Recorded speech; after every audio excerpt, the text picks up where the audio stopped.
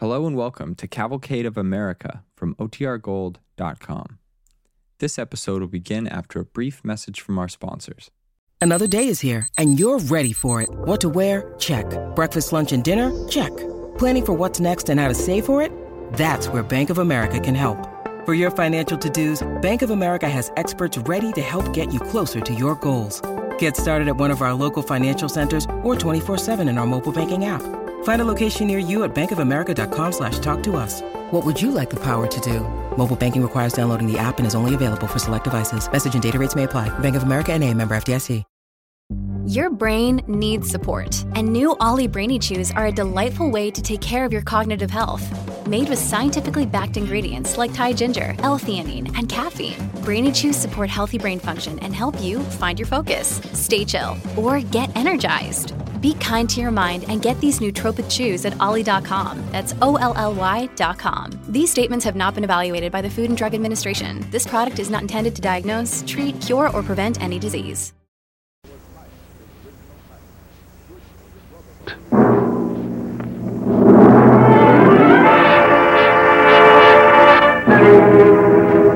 Starring Tyrone Power as young Tom Jefferson on the Cavalcade of America, sponsored by the DuPont Company, maker of better things for better living through chemistry.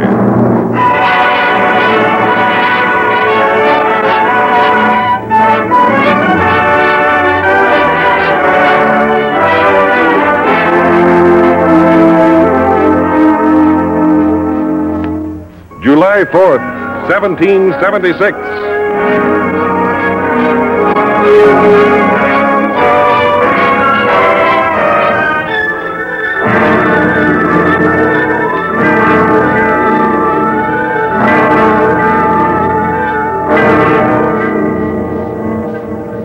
When in the course of human events, it becomes necessary for one people to dissolve the political bands which have connected them with another, and to assume among the powers of the earth.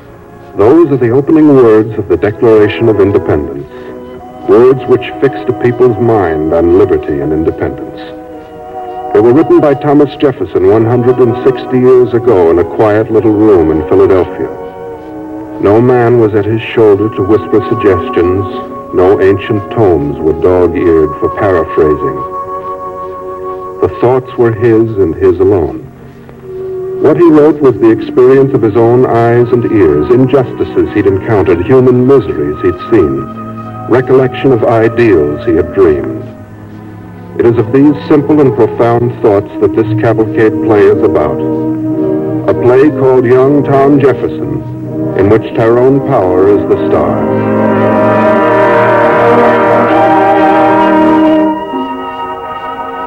You've been most kind and helpful to me, gentlemen. On the contrary, I should think, Mr. Jefferson.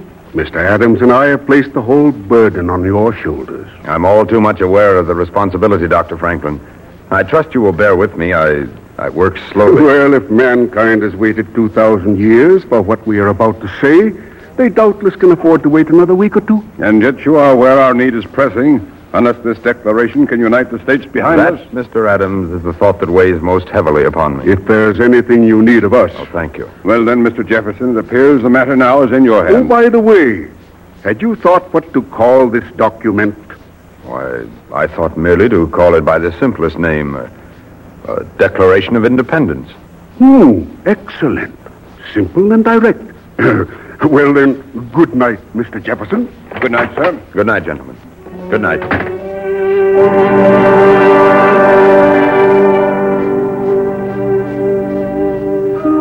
Slowly, young Thomas Jefferson walks over to the little desk before the fire, slowly sits down before the first blank piece of paper, slowly takes the goose quill pen between his fingers.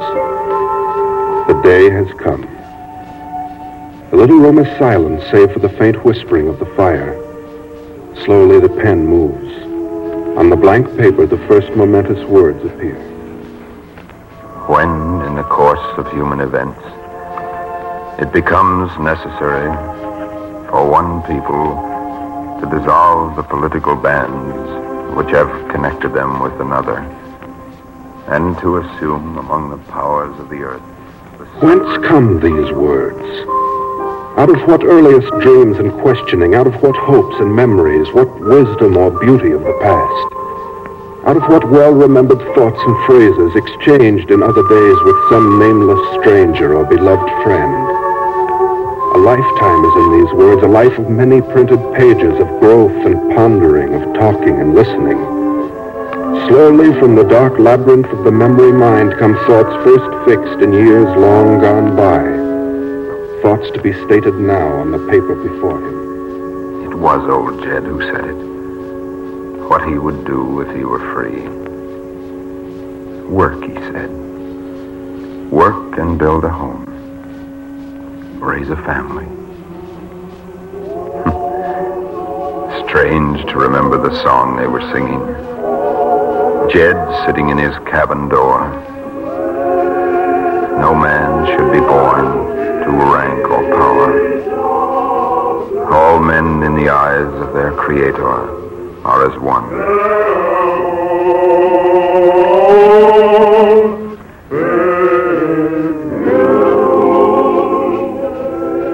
What do you call that song, Jed? That, Master? Nothing special. Just a song about Moses. Is that your favorite song, Jed? Well, we like it all right, Master. Why do you like it so much? Why? Why, 'cause it goes good. Is it because Moses led the people out of slavery? That might be one reason. What would you do if you were free? Work. Same as I'm working now. What else?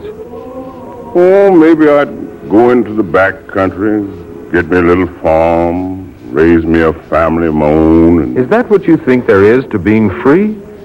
That's the most of it, I reckon. Oh, I think there's more to it than that, Jed. That's hard work, too, but I wouldn't want to be a slave. There is more than that, Master. I don't know whether I can exactly explain it to you, being as you never been a slave, and I never been free. But I reckon it's something about the way you feel inside yourself. Something in the way you walk, work, and the way you laugh. Maybe it don't seem like such a big thing if you got it. But I reckon it's a mighty big thing if you ain't got it. You're right, Jed. It's a big thing to have and not to have.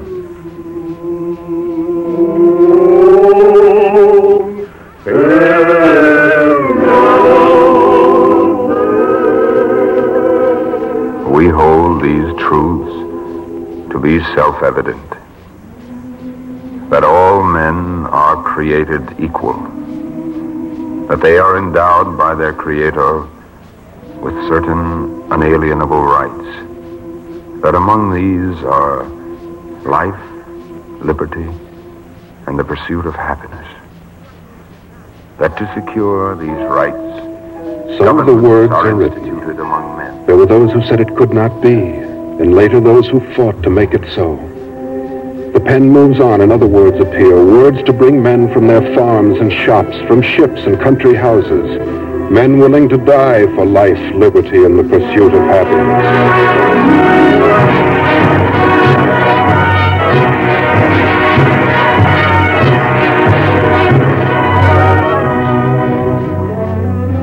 The words come more readily now as thought provokes thought and memory stirs memory. The years of reading, of seeing, of thinking, the years of preparation of proving themselves.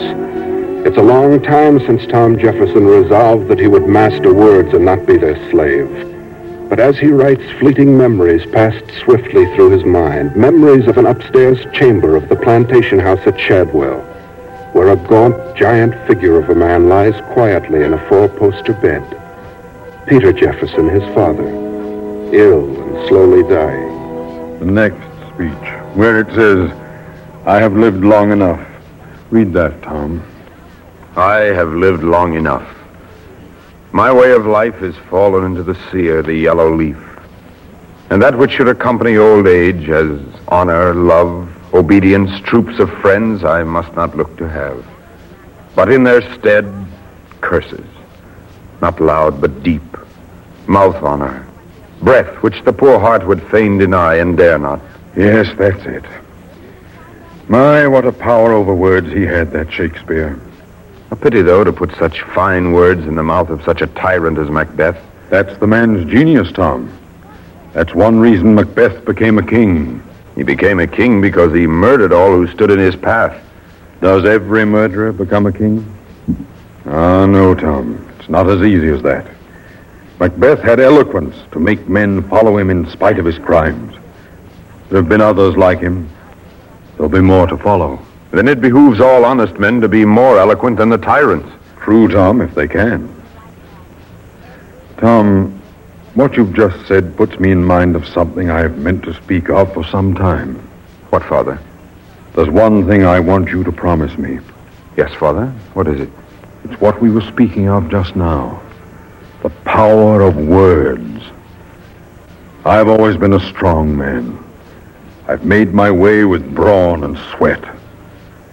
But often I've thought how much better I could have served my family and my country if I had had more learning. I want you to be what I could not. You've been everything to us that anyone could ask. Go on with your schooling, Tom, no matter what. Read everything you can. By reading words, you learn to use them. To me, they've always been a tyrant. Let you be their master. This country one day will have need of men who know the power of words. Promise me you'll do this, Tom. I promise, Father. Now read the next speech. You know the one? Yes, Father. Canst thou not minister to a mind diseased? Pluck from the memory a rooted sorrow, raise out the written troubles of the brain.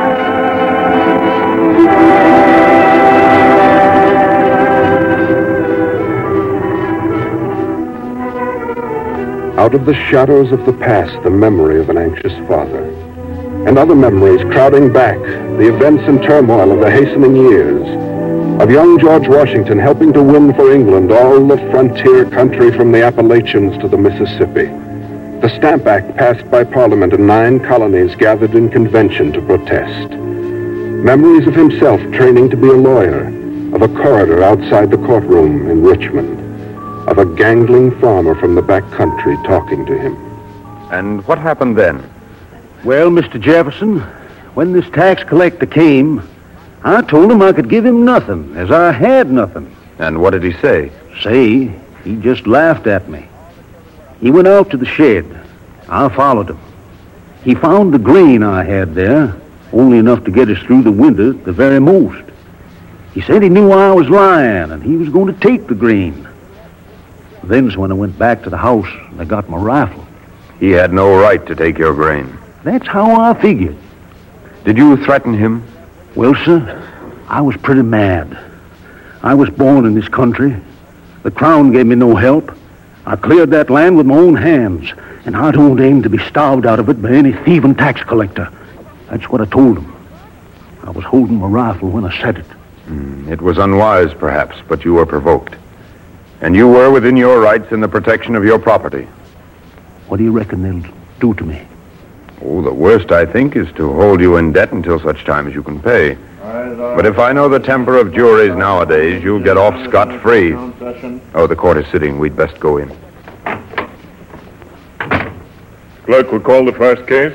Crown versus John Randall on the complaint of His Majesty's Officer of Excise, William Sharp. Is the defendant represented by counsel? I am representing the defendant. May it please your lordship. How do you plead for your client? Not guilty, your lordship. And I respectfully move for a jury trial for my client at an early session. Motion denied. This is no case for a jury, Mr. Jefferson. Your lordship, every subject has a right to a trial by jury. Not in these times. But your lordship, even if my client were a common thief... Mr. Jefferson, I am charging your client with sedition. Sedition? His utterances to an officer of the Crown were of a most seditious nature, such as might well cause him to be deported. I sentence him to 1 year in prison. Next case. Your lordship. Well?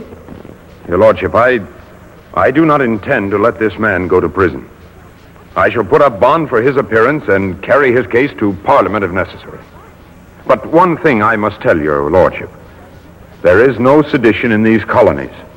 There is no disloyalty to the Crown or to its officers. Yet.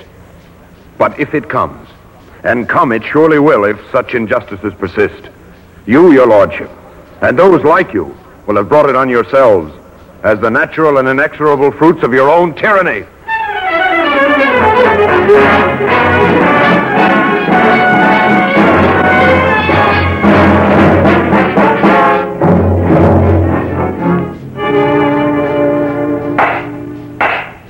The Virginia House of Burgesses.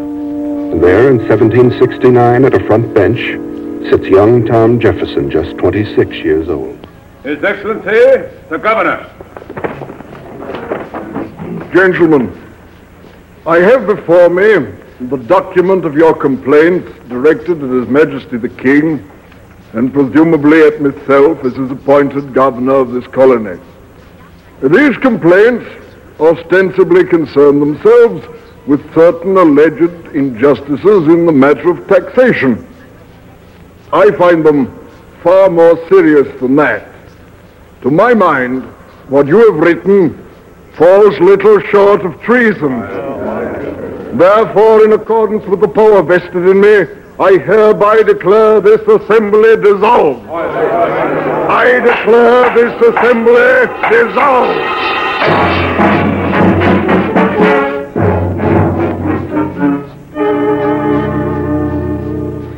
Memories of large and small injustices and the first warnings of the conflict. Now written down, now recorded for all posterity. Swarms of officers to harass our people and eat out their substance. Quartering large bodies of armed troops among us. Depriving us of the benefits of trial by jury. Armies to complete the works of death and tyranny.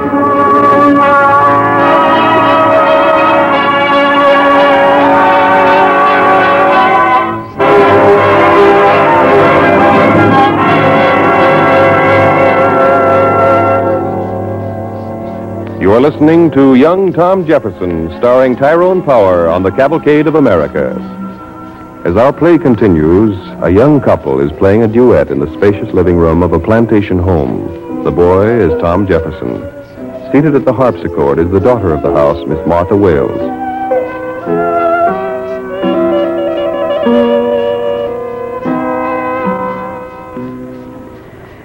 Oh, that was nice, wasn't it? You play beautifully, Miss Martha. Do I? Why, then I must say at least as much for you. But I really mean it. Oh, so did I, Miss Martha.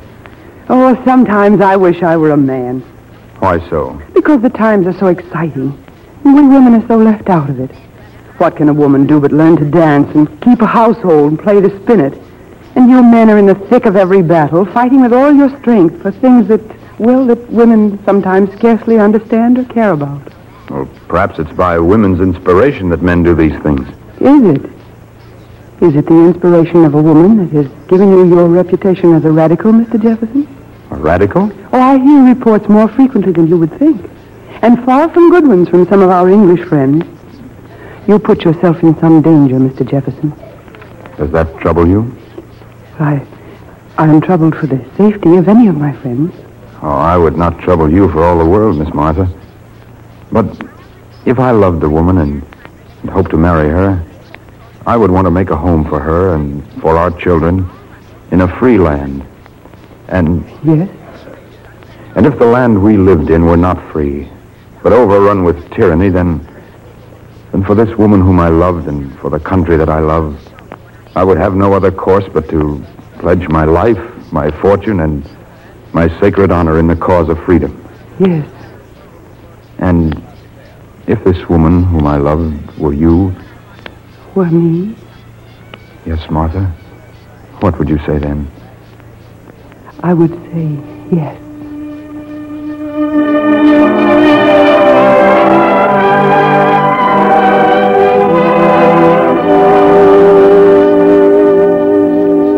And for this declaration, he has written, we mutually pledge our lives, our fortunes, and our sacred honor.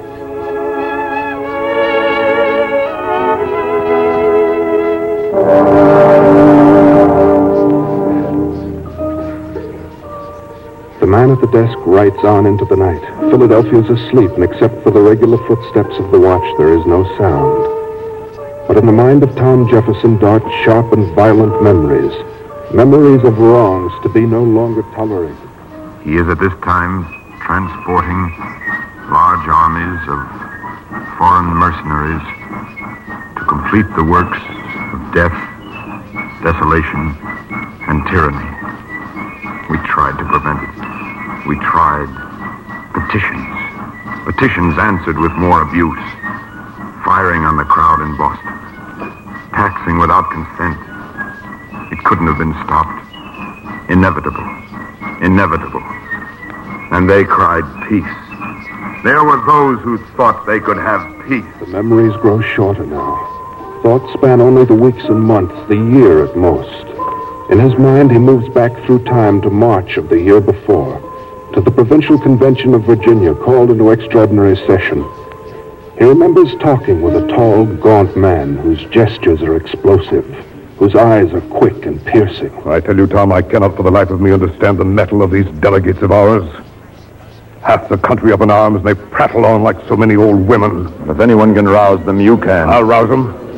I'll rouse them if they're men and can be roused. Order! Order, please. When will you speak? Now. The Provincial Convention is now in session. Mr. President. The chair recognizes the gentleman. Mr. President, gentlemen, this is no time for ceremony. The question before the House is one of awful moment to this country. For my own part, I consider it as nothing less than a question of freedom or slavery. Young Tom Jefferson leans forward in his seat, his eyes fixed on the speaker. The House sits spellbound. They've heard this man many times before, but never have they heard him as he is today. Are there those who sense the historic import of this hour? Perhaps. For not only young Tom Jefferson, but men long generations after will remember what is spoken here today. The next gale that sweeps from the north will bring to our ears the clash of resounding arms. Our brethren are already in the field. Why stand we here idle? What is it the gentlemen wish? What would you have? Is life so dear or peace so sweet as to be purchased at the price of chains and slavery? Forbid it, Almighty God. I know not what course others may take, but as for me, give me liberty or give me death.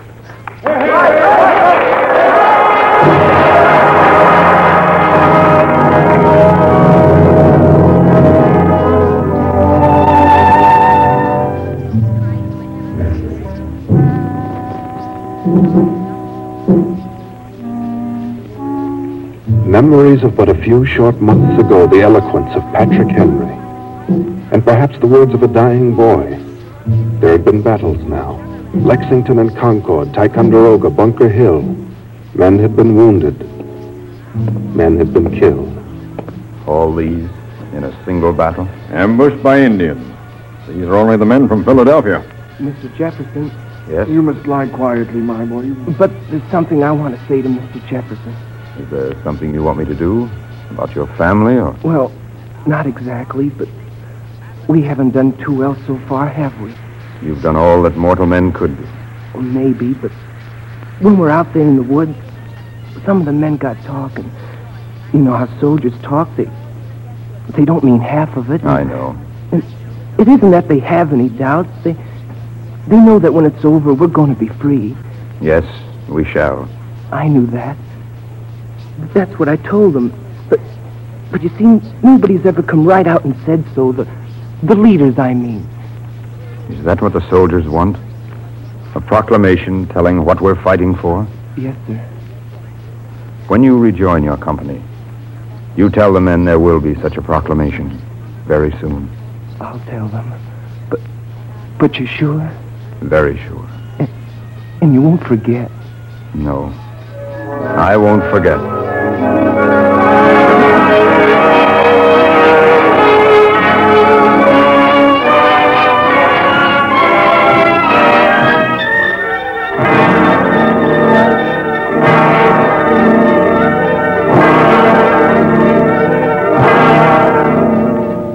When, in the course of human events, it becomes necessary for one people to dissolve the political bands which have connected them with another, and to assume among the powers of the earth the separate and equal station to which the laws of nature and of nature's God entitles them, a decent respect to the opinions of mankind. The work is done.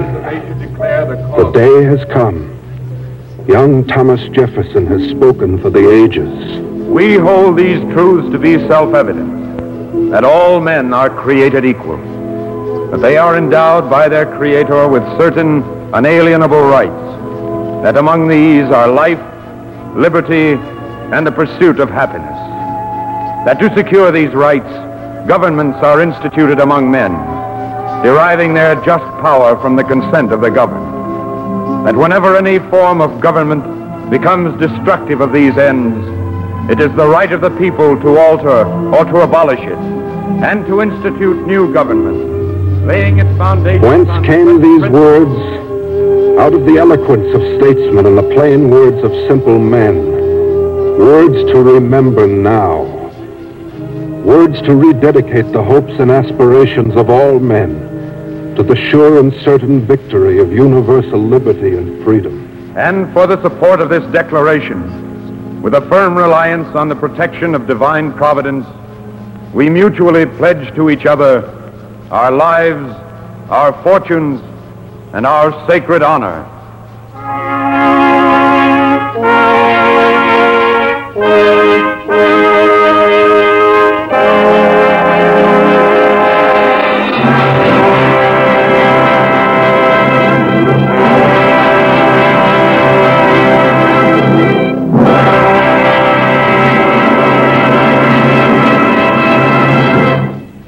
Thank you, Tyrone Power.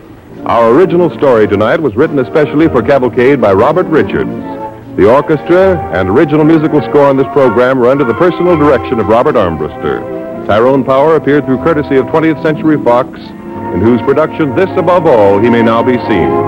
Ray Collins appeared tonight through courtesy of RKO. This is John Heaston sending best wishes from the DuPont Company.